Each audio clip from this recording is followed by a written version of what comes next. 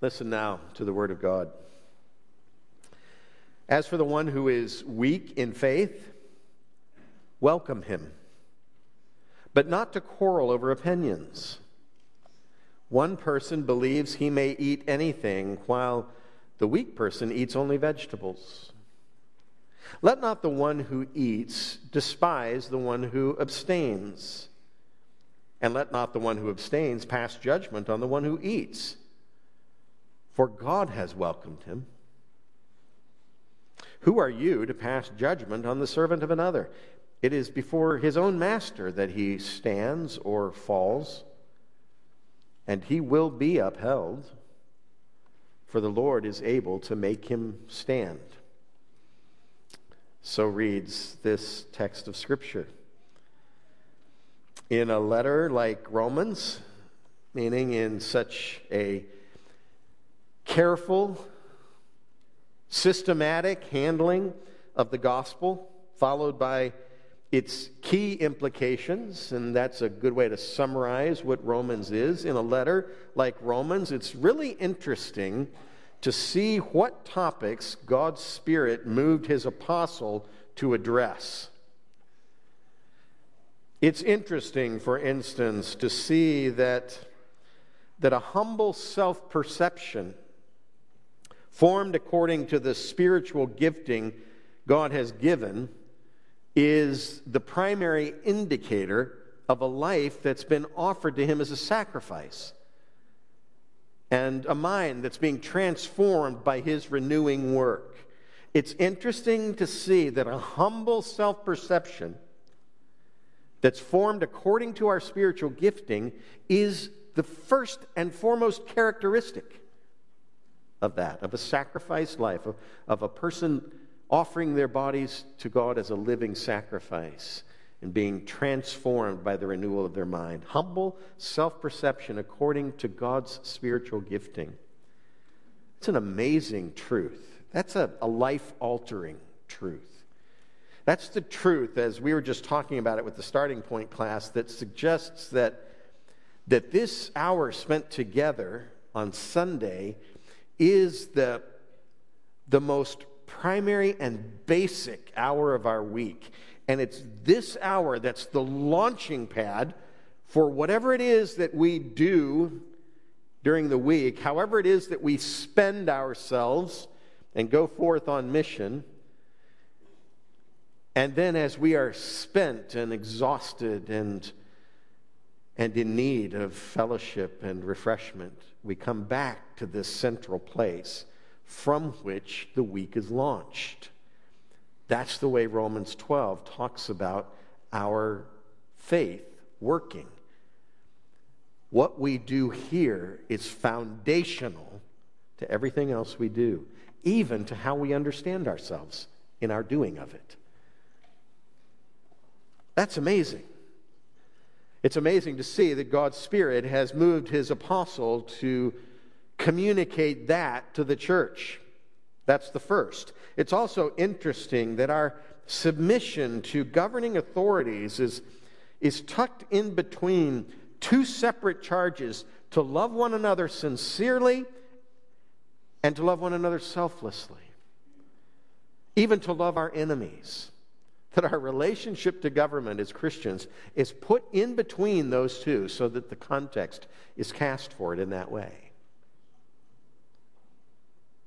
But it's also quite interesting that the final teaching in this lengthy letter focuses on how to accept one another in the body of Christ. How to accept one another in the body of Christ with regard to differing opinions about what's acceptable to God and what isn't. 14:1 through 15:13 are talking about that. Maintaining unity in the church, even while there are matters that each of us are involved in that we would differ on and that might divide us and even separate us. It's interesting to me that the final teaching in this letter that's so meticulously crafted to communicate the gospel is going to address the unity of the church on disputable matters. That's where Paul finishes. We could be refreshed just by recognizing that it should be something that awakens our imagination for what it looks like, for instance, to hear Paul's instruction from Ephesians 4 that we should be making every effort to maintain the unity of the Spirit and the bond of peace. Because we are one body, and there's one Spirit and one Lord, one faith, one baptism. We should be one body. But it's hard work to stay there. Wow, is it hard work. So it's quite interesting that the final teaching in this lengthy letter focuses on how to accept one another in the body of Christ with regard to differing opinions on what each of us believes is acceptable to God and what isn't. Because of that, we're going to hear from different voices here in chapter 14. I'm covering verses 1 through 4 this week. Nick Connor, God willing, will preach verses 5 through 9 next Sunday. Then Todd Walker will handle verses 10 through 19 the following week before I return with verses 20 through 23, and then we'll head off in the following week into chapter 15.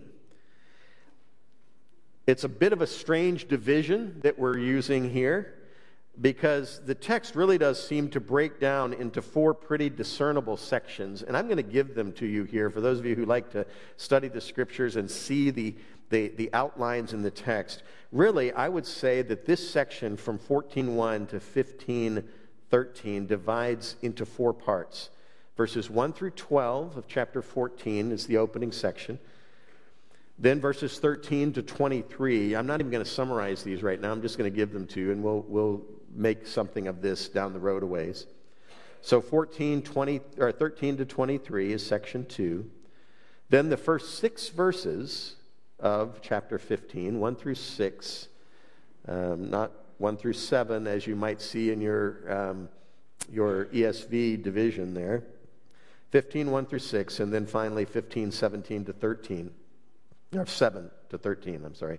15, 7 to 13 is section 4.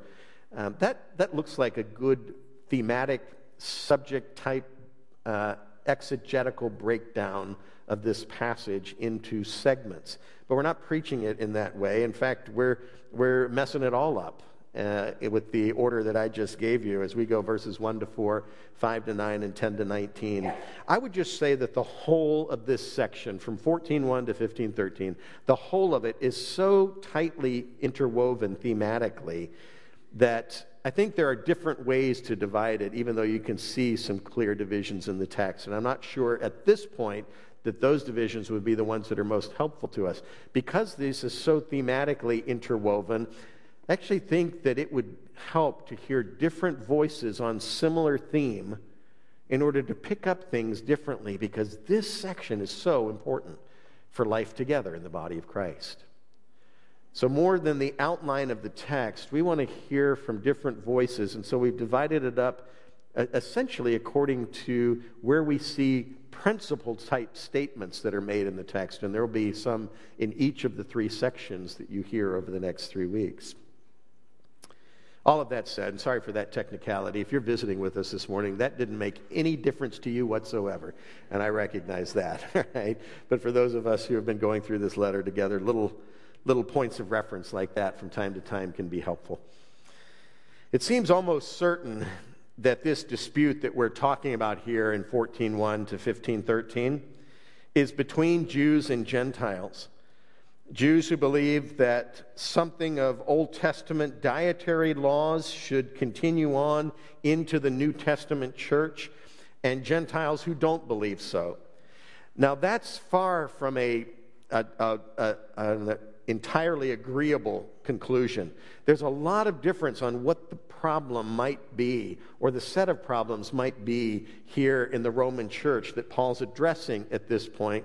But that's the one that seems to have the greatest attestation if you just look at the letter as a whole and see that one more time in this letter, as has happened many times before, there's a Jew-Gentile distinction going on that's threatening the unity of the church.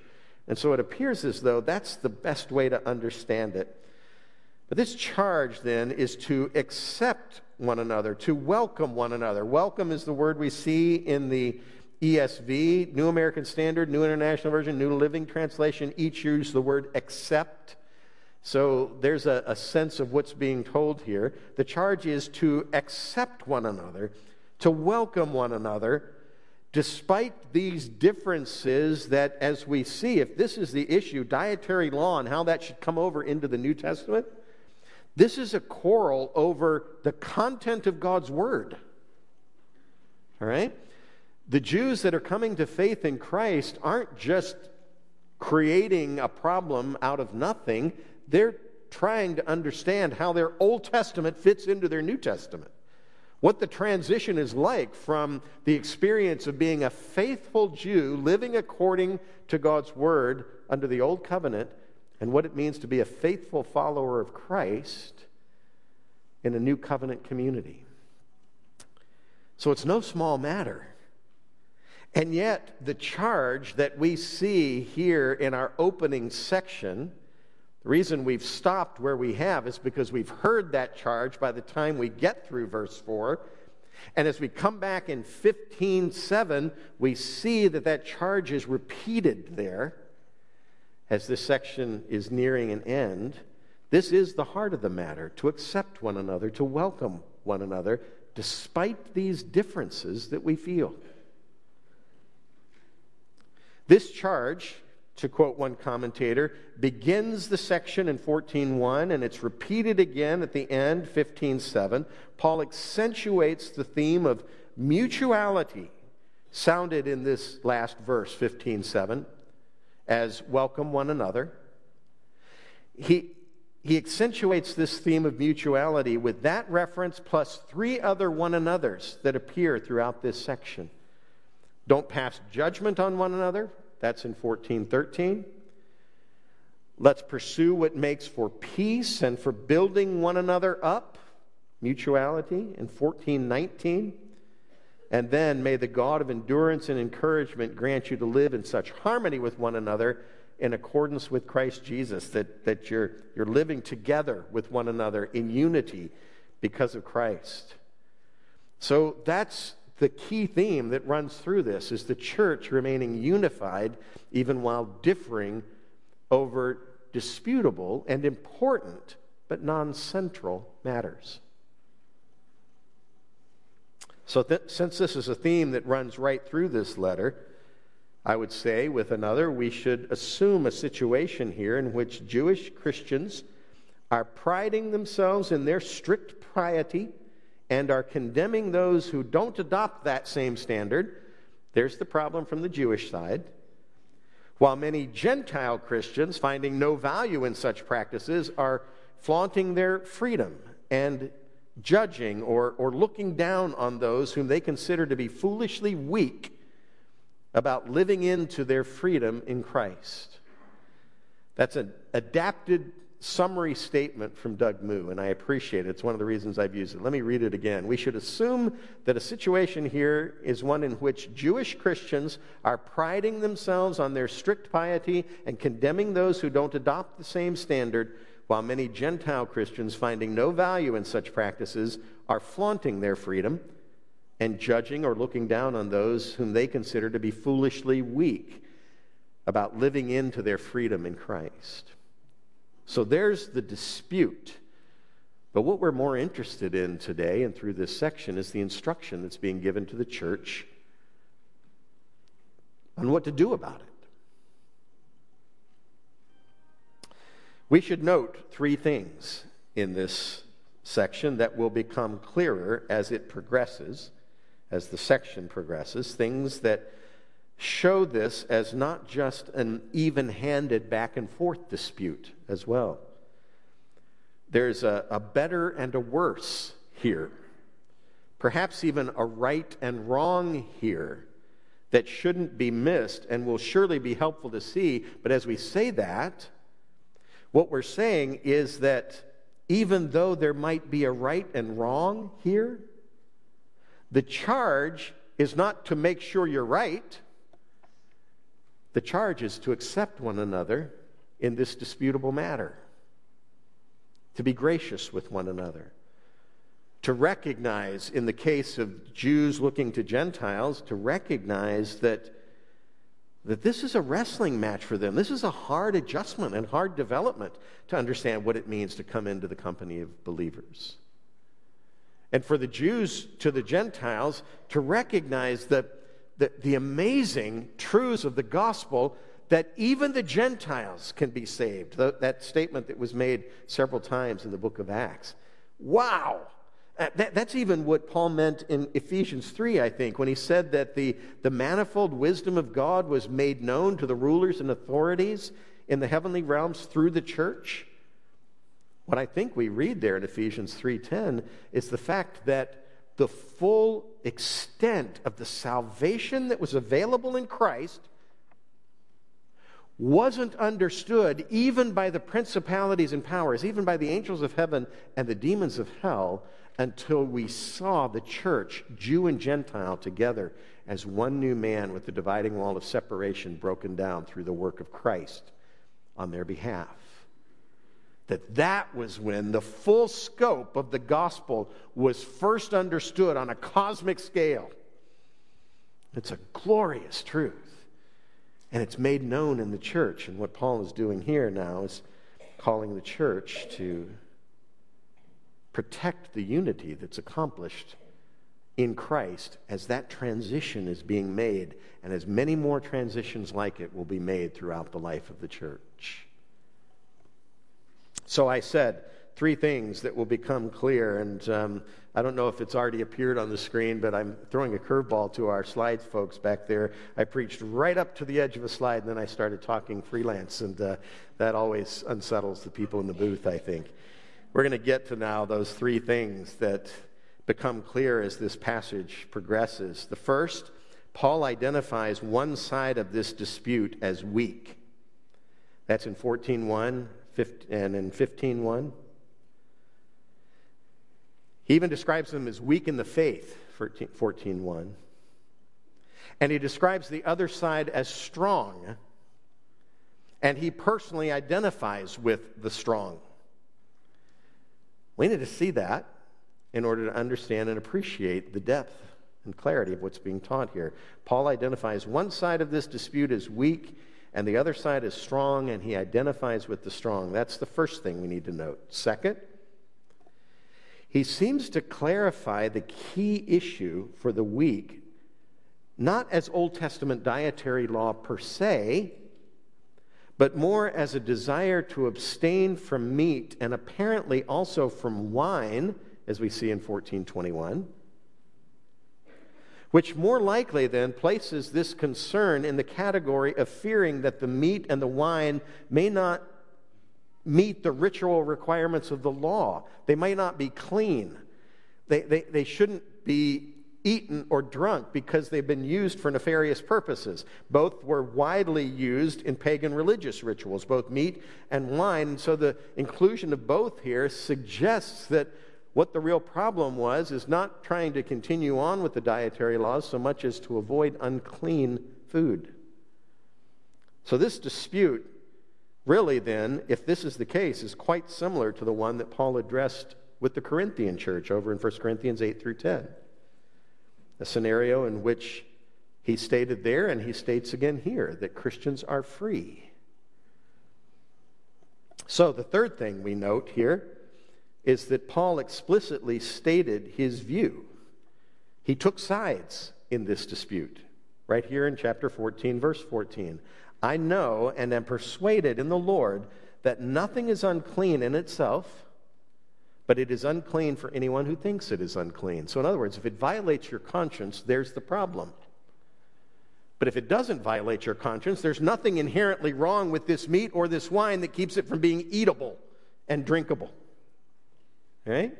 So it's helpful to recognize those 3, borrowing from a little bit later in this text. It's helpful to recognize those 3 in order to frame what we're looking at here and the sort of problem that's arisen that needs to be addressed by this closing charge toward unity. Still, even with these three, we would say that the overall charge is to welcome one another, to accept one another. And even though it might not be an even dispute, this charge of welcome one another and accept one another is issued equally and directly to both sides. That's the part that we need to wrap our minds around in order to appreciate the challenge of Romans 14 and 15. He's describing a scenario in which he actually favors one side over the other. But what he's doing is not instructing everybody toward that side. He's instructing people toward patience with one another and acceptance of one another and a welcoming of one another, even in the midst of this dispute. Meaning that deeply held convictions can be honored in the church even while they're not necessarily resolved. That's a mature community that's going to allow that to happen. So it's worth seeing. It's worth noting. Now, one more thing before we walk through this text briefly, this brief text briefly. Now you see why we're only doing the first 4 verses this morning. There's a considerable amount of introduction, considerable amount of on-ramp into this passage. One more thing before we enter into the text. Let's get in our minds what sort of difference this was, what kind of difference that's separating these two groups. We've talked about it from a biblical perspective, but if this is the kind of instruction that still has merit to the church, what sorts of things might we look at in the church that have a tendency to send us the same direction that the Roman church was going here on food sacrifice to idols, perhaps? Instruction that we need to receive from Romans 14 and 15 in order to preserve the unity of this body today, 20 centuries later. Let's walk through that. A couple observations. First, it seems like it's more of a matter of principle here that we're talking about with the Roman church than it is of practicality. In other words, there's nothing that seems to indicate that any immediate harm will come from one group eating or one group not eating. The food isn't poison, for instance. There isn't something you need to stay away from. It's a principle that's being communicated, and a very practical example is being used, but the issue is the principle itself and how we relate to one another. So the choice of eating or not eating isn't being made on the sort of basis that, wow, it's going to harm you if you eat it. The problem is it's going to harm you in spirit if you're violating your conscience. It's not going to harm your body, although there could have been some thought that if you eat unclean, that the Lord himself will strike you in judgment. Has that kind of severity to it, but still, it's in the realm of principle that we need to see this issue. Second, it's important enough, though, that even though it's a principle, that each group really does believe that the other is doing the wrong thing here. And more, each group believes that God agrees with them that the other is doing wrong. So even though it's a principle, that doesn't just disarm it from being a powerful issue in the life of this body. Each group thinks they're right, and each group thinks the other is wrong. And they think that their own loyalty to God on some level will be compromised if they go soft on that other group. Do you feel the tension? I hope so. In previous generations of the church here in America, there have been clear issues of this sort, of division where there's probably a clear right and wrong, and yet conviction of such a depth that you feel like you're failing the Lord if you give in or if you go soft. Consuming of fermented drink has surely been one of them in the history of the American church. Smoking, certain styles of clothing, especially at church, ties and jackets for men, dresses only for women, and even then of the right length and the right cut. Jeans for everyone? That was a disputable matter. We remember an evangelistic event that happened at Jean's church when she was young, and it was during the late 60s. Sorry to date anybody here. We actually remember the late 60s. A young lady came to saving faith in the course of a meeting, and she was talking with an older woman who prayed with her to receive Christ. And the next question was, well, what do I do next? And the older lady said, well, the first thing you have to do is take off those jeans. And fortunately, the young lady understood that she didn't meet immediately right there. But that was the perspective. That this kind of thing has shown up in the history of the church. Different forms of entertainment have been on that list. Things like dancing, card playing, in-theater movies, and other recreational choices. They've all been part of this kind of discussion throughout the history of the American church. Different ones of these still linger in different ways today, but rarely to the point of dividing believers like they have in the past. Praise God for that. Although I'm not sure it's entirely Romans 14 kinds of developments that have kept it from being that. I think it's because, in all honesty, people just don't care that much anymore. We still have some who are troubled at casual attire worn in church on Sundays, or the freedom others exhibit in the beverages that they consume, or in the entertainment that they select for themselves or for their families. So there's still some of that around in different forms, but it's not really familiar enough to us for all of us to enter into this together. I was talking with one of our people this week, and a good illustration came up, which was so easy. All I did was spend a little extra time on it to help us enter into it this morning, and I think it could be helpful to us. We had a pretty good illustration of just this sort of potential division that Paul is addressing over the past couple of years during the COVID pandemic and the wearing of masks. I think because as I look around, I don't believe anyone has on one this morning. We can talk safely about that at this point. It's a dispute that has largely moved past, and we can look back and reflect a little bit on it. Some thought that masks should be worn as a genuine protection from a new virus of unknown consequence. Others thought they should be worn as a symbol of submission to the governing authorities. Romans 13 was discussed a great deal during COVID. Still others thought that they should be worn as an expression of love for neighbor, identification with one another in a time of challenge and difficulty. But others thought they shouldn't be worn at all in resistance of government overreach. No small point, by the way. Or because of uncertainty over the protection that they actually provided. Or due to the psychological and sociological harm that they were causing as the very illustration of the sort of isolation that we were all feeling during that season. Masks suddenly became the point of discussion and potentially the point of division. We're still not agreed on who was right or who was wrong, who was strong, who was weak in that dispute. And the subject itself can still awaken some pretty strong emotions. I'm guessing there's some strong emotions in the room right now as we're talking.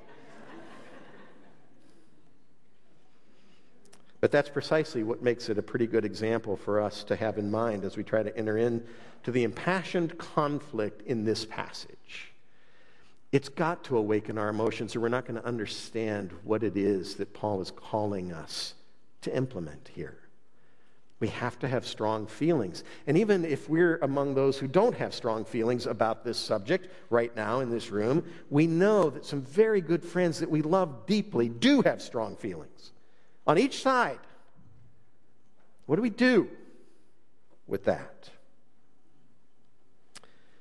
So that is what makes it a pretty good example for us to have in mind as we try to enter into the impassioned conflict in this passage, engaging a topic that can incite quarrels over opinions. There's the language of verse 1.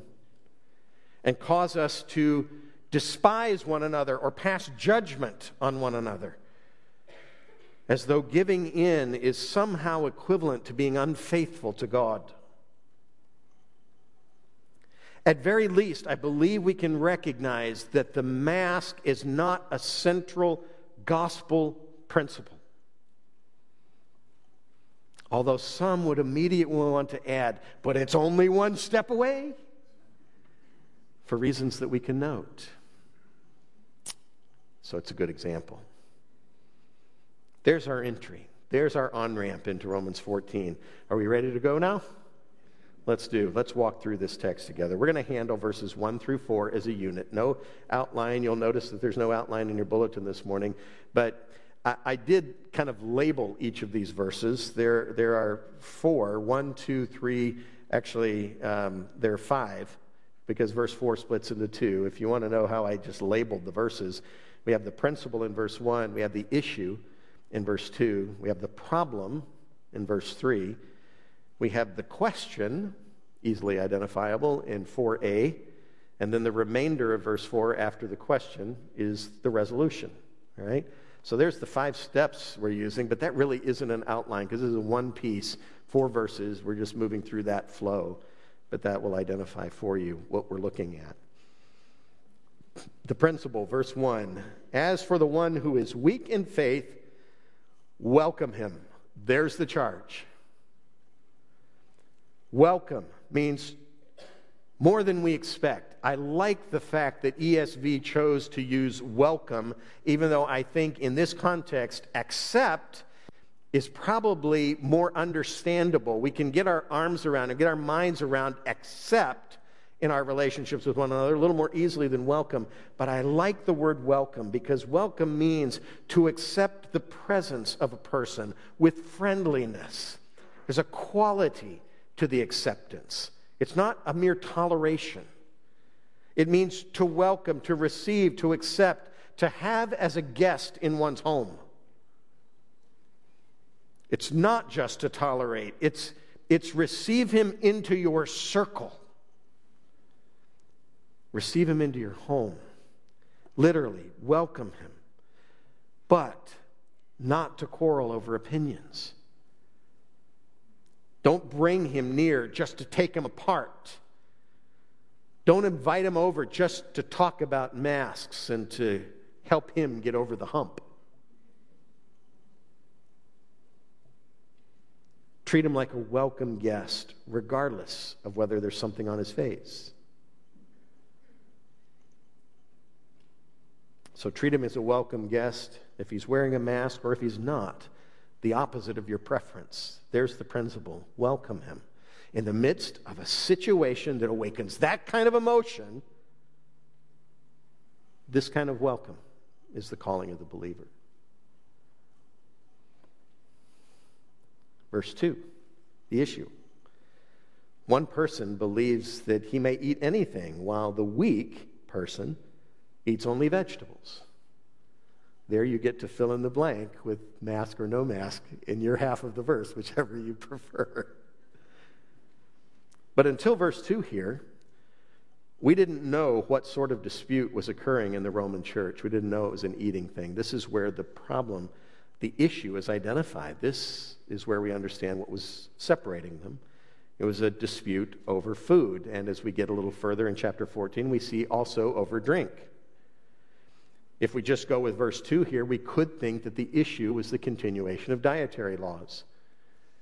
If we press on in the text, that's where we see that it was probably a clean, unclean thing.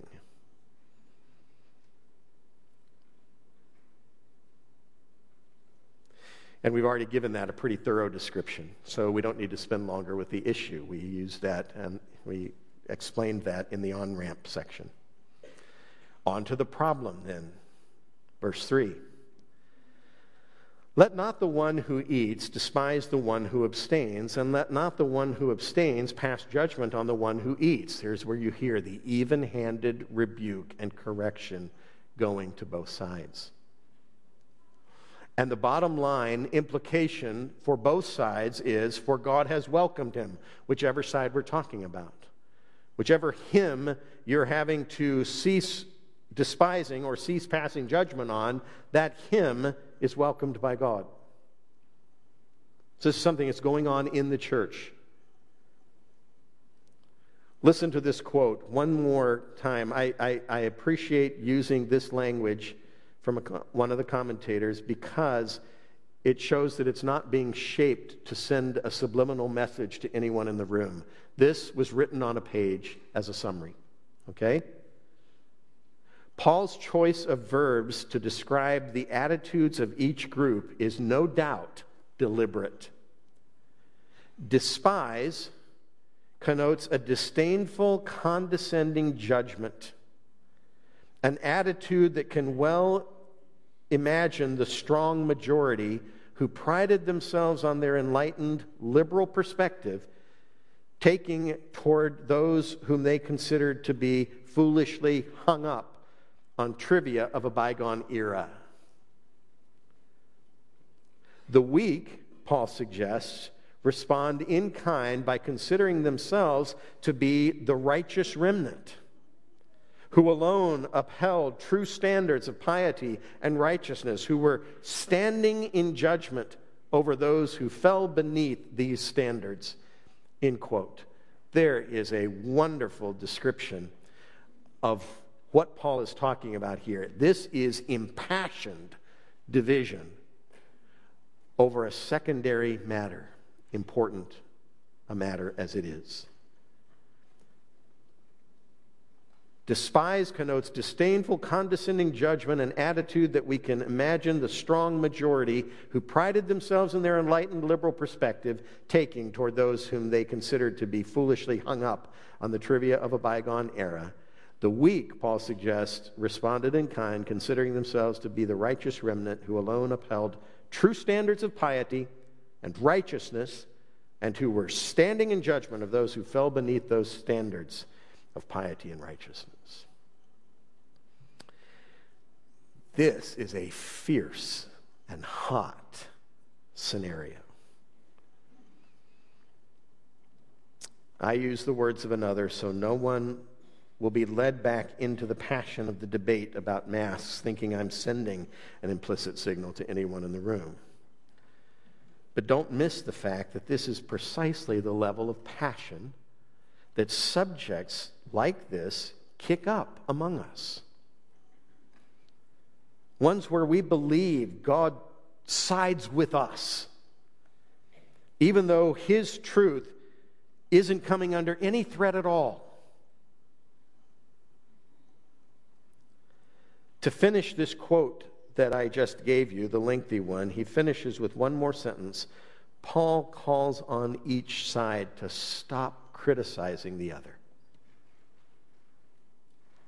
That's the bottom line charge of this opening paragraph and this text as a whole. Paul calls on each side to stop criticizing the other, to welcome him. All right? So there's the problem. Now the question that gets at that. Verse 4, who are you to pass judgment on the servant of another? There's the reminder of the humility, going back to chapter 12. This question is posed to the weak and the strong all at the same time. Who are you to pass judgment on the servants of another? Neither the strong nor the weak is honoring God by their response, even though one of them may have been right in their conviction and the other wrong. Even if it were that strong, both of them were getting corrected and called to account by this rhetorical question. Who are you to pass judgment on the servant of another? On to the resolution, the rest of verse 4. It is before his own master that he stands or falls, and he will be upheld, for the Lord is able to make him stand. Just as we saw earlier that vengeance is best left to the Lord, remember verse 19 of chapter 12? Here we see that judgment in disputable matters is best left to the Lord as well, and our calling is to love one another in the midst of it. Each of us belongs to the Lord. We've been bought with a price. That's the way Paul talked about it to the Corinthian believers. And ultimately, we will answer only to God. He is our judge. We are his servants. The Lord alone is able to convict us, to call us to account, to justify us, and to save us. And he is the only standard, or his is the only standard that we strive to meet. And we strive to meet that together. In fact, we encourage one another toward that standard. Now, our theme verse this morning, the one that appears on the cover of the bulletin, is our calling for today. This is the opening paragraph. This is the word of instruction that we should take with us.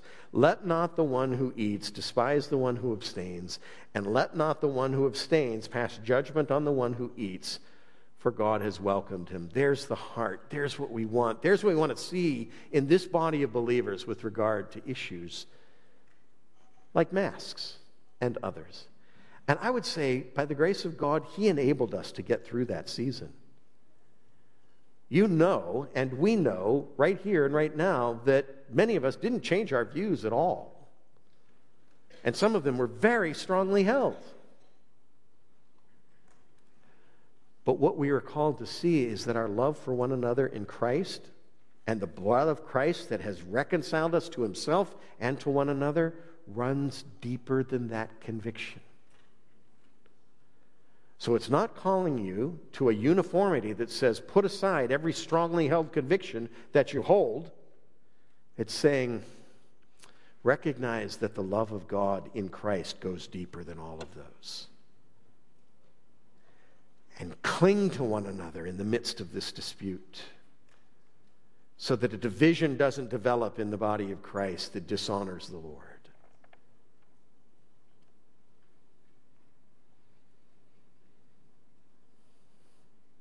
Our call, whichever side we're on, is the same call, namely to welcome one another. We might say, let not the one who wears a mask despise the one who doesn't. And let not the one who doesn't pass judgment on the one who does. For God has welcomed him. God has welcomed both.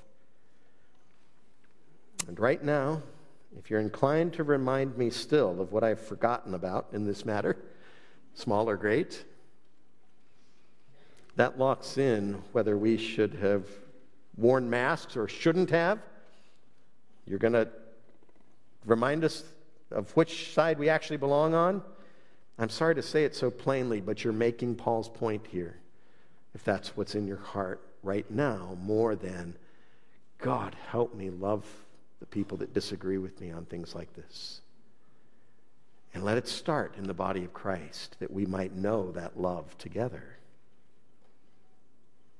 No gospel truth is at stake here. Only love of neighbor is being tested. And we're being enabled by God to see what sort of obstruction, what sort of stumbling block, to borrow the language of verse 13 a little later in this chapter. We're being enabled by God to see what sort of obstruction or stumbling block is important enough to us to go ahead and put it in one another's path and threaten the unity of Christ in our midst. That's what's being tested more than anything else. There are absolute truths. There are truths we would die for. There are truths that we would divide for. But these are not they. We can identify the primary issues easily enough when we're sitting in a conversation where we're just trying to identify them. But when we get in a situation where a secondary matter has become important to us and it's become the basis of an argument in the body of Christ, we can almost never see it as secondary. God help us in that. Because really, the primary things are easily identifiable. Secondary things are until they become important to us. That's the instruction that Romans 14 is giving us. And that's why welcome him is the charge that runs right through it. What Paul is calling us to here is to lean hard into the gospel so that nothing of this sort could have the impact that eating and drinking disputes were having there in Rome. And what we have seen all along in this letter is that the only thing that we can depend on is that gospel message. Only the love and the cleansing, the righteousness that is ours in Christ, received by faith in Him, can enable us to protect this unity in matters like this. But folks, that's our calling. And that lies at the heart of the joy of actually being together, is when we see the Spirit of God doing that among us. So that'll be my closing charge to you this morning. By the grace of God, recognizing that the grace of God alone can enable it, by the grace of God, welcome one another. Amen? Let's pray. And as we pray, those who are going to help serve communion and those who are leading in worship, please return to the front. Heavenly Father, this is a rich text of Scripture, magnified in its richness by where it appears in this letter. And Father, it is a hard reminder to us in many ways. But hopefully, even beyond that, it's a helpful reminder to us.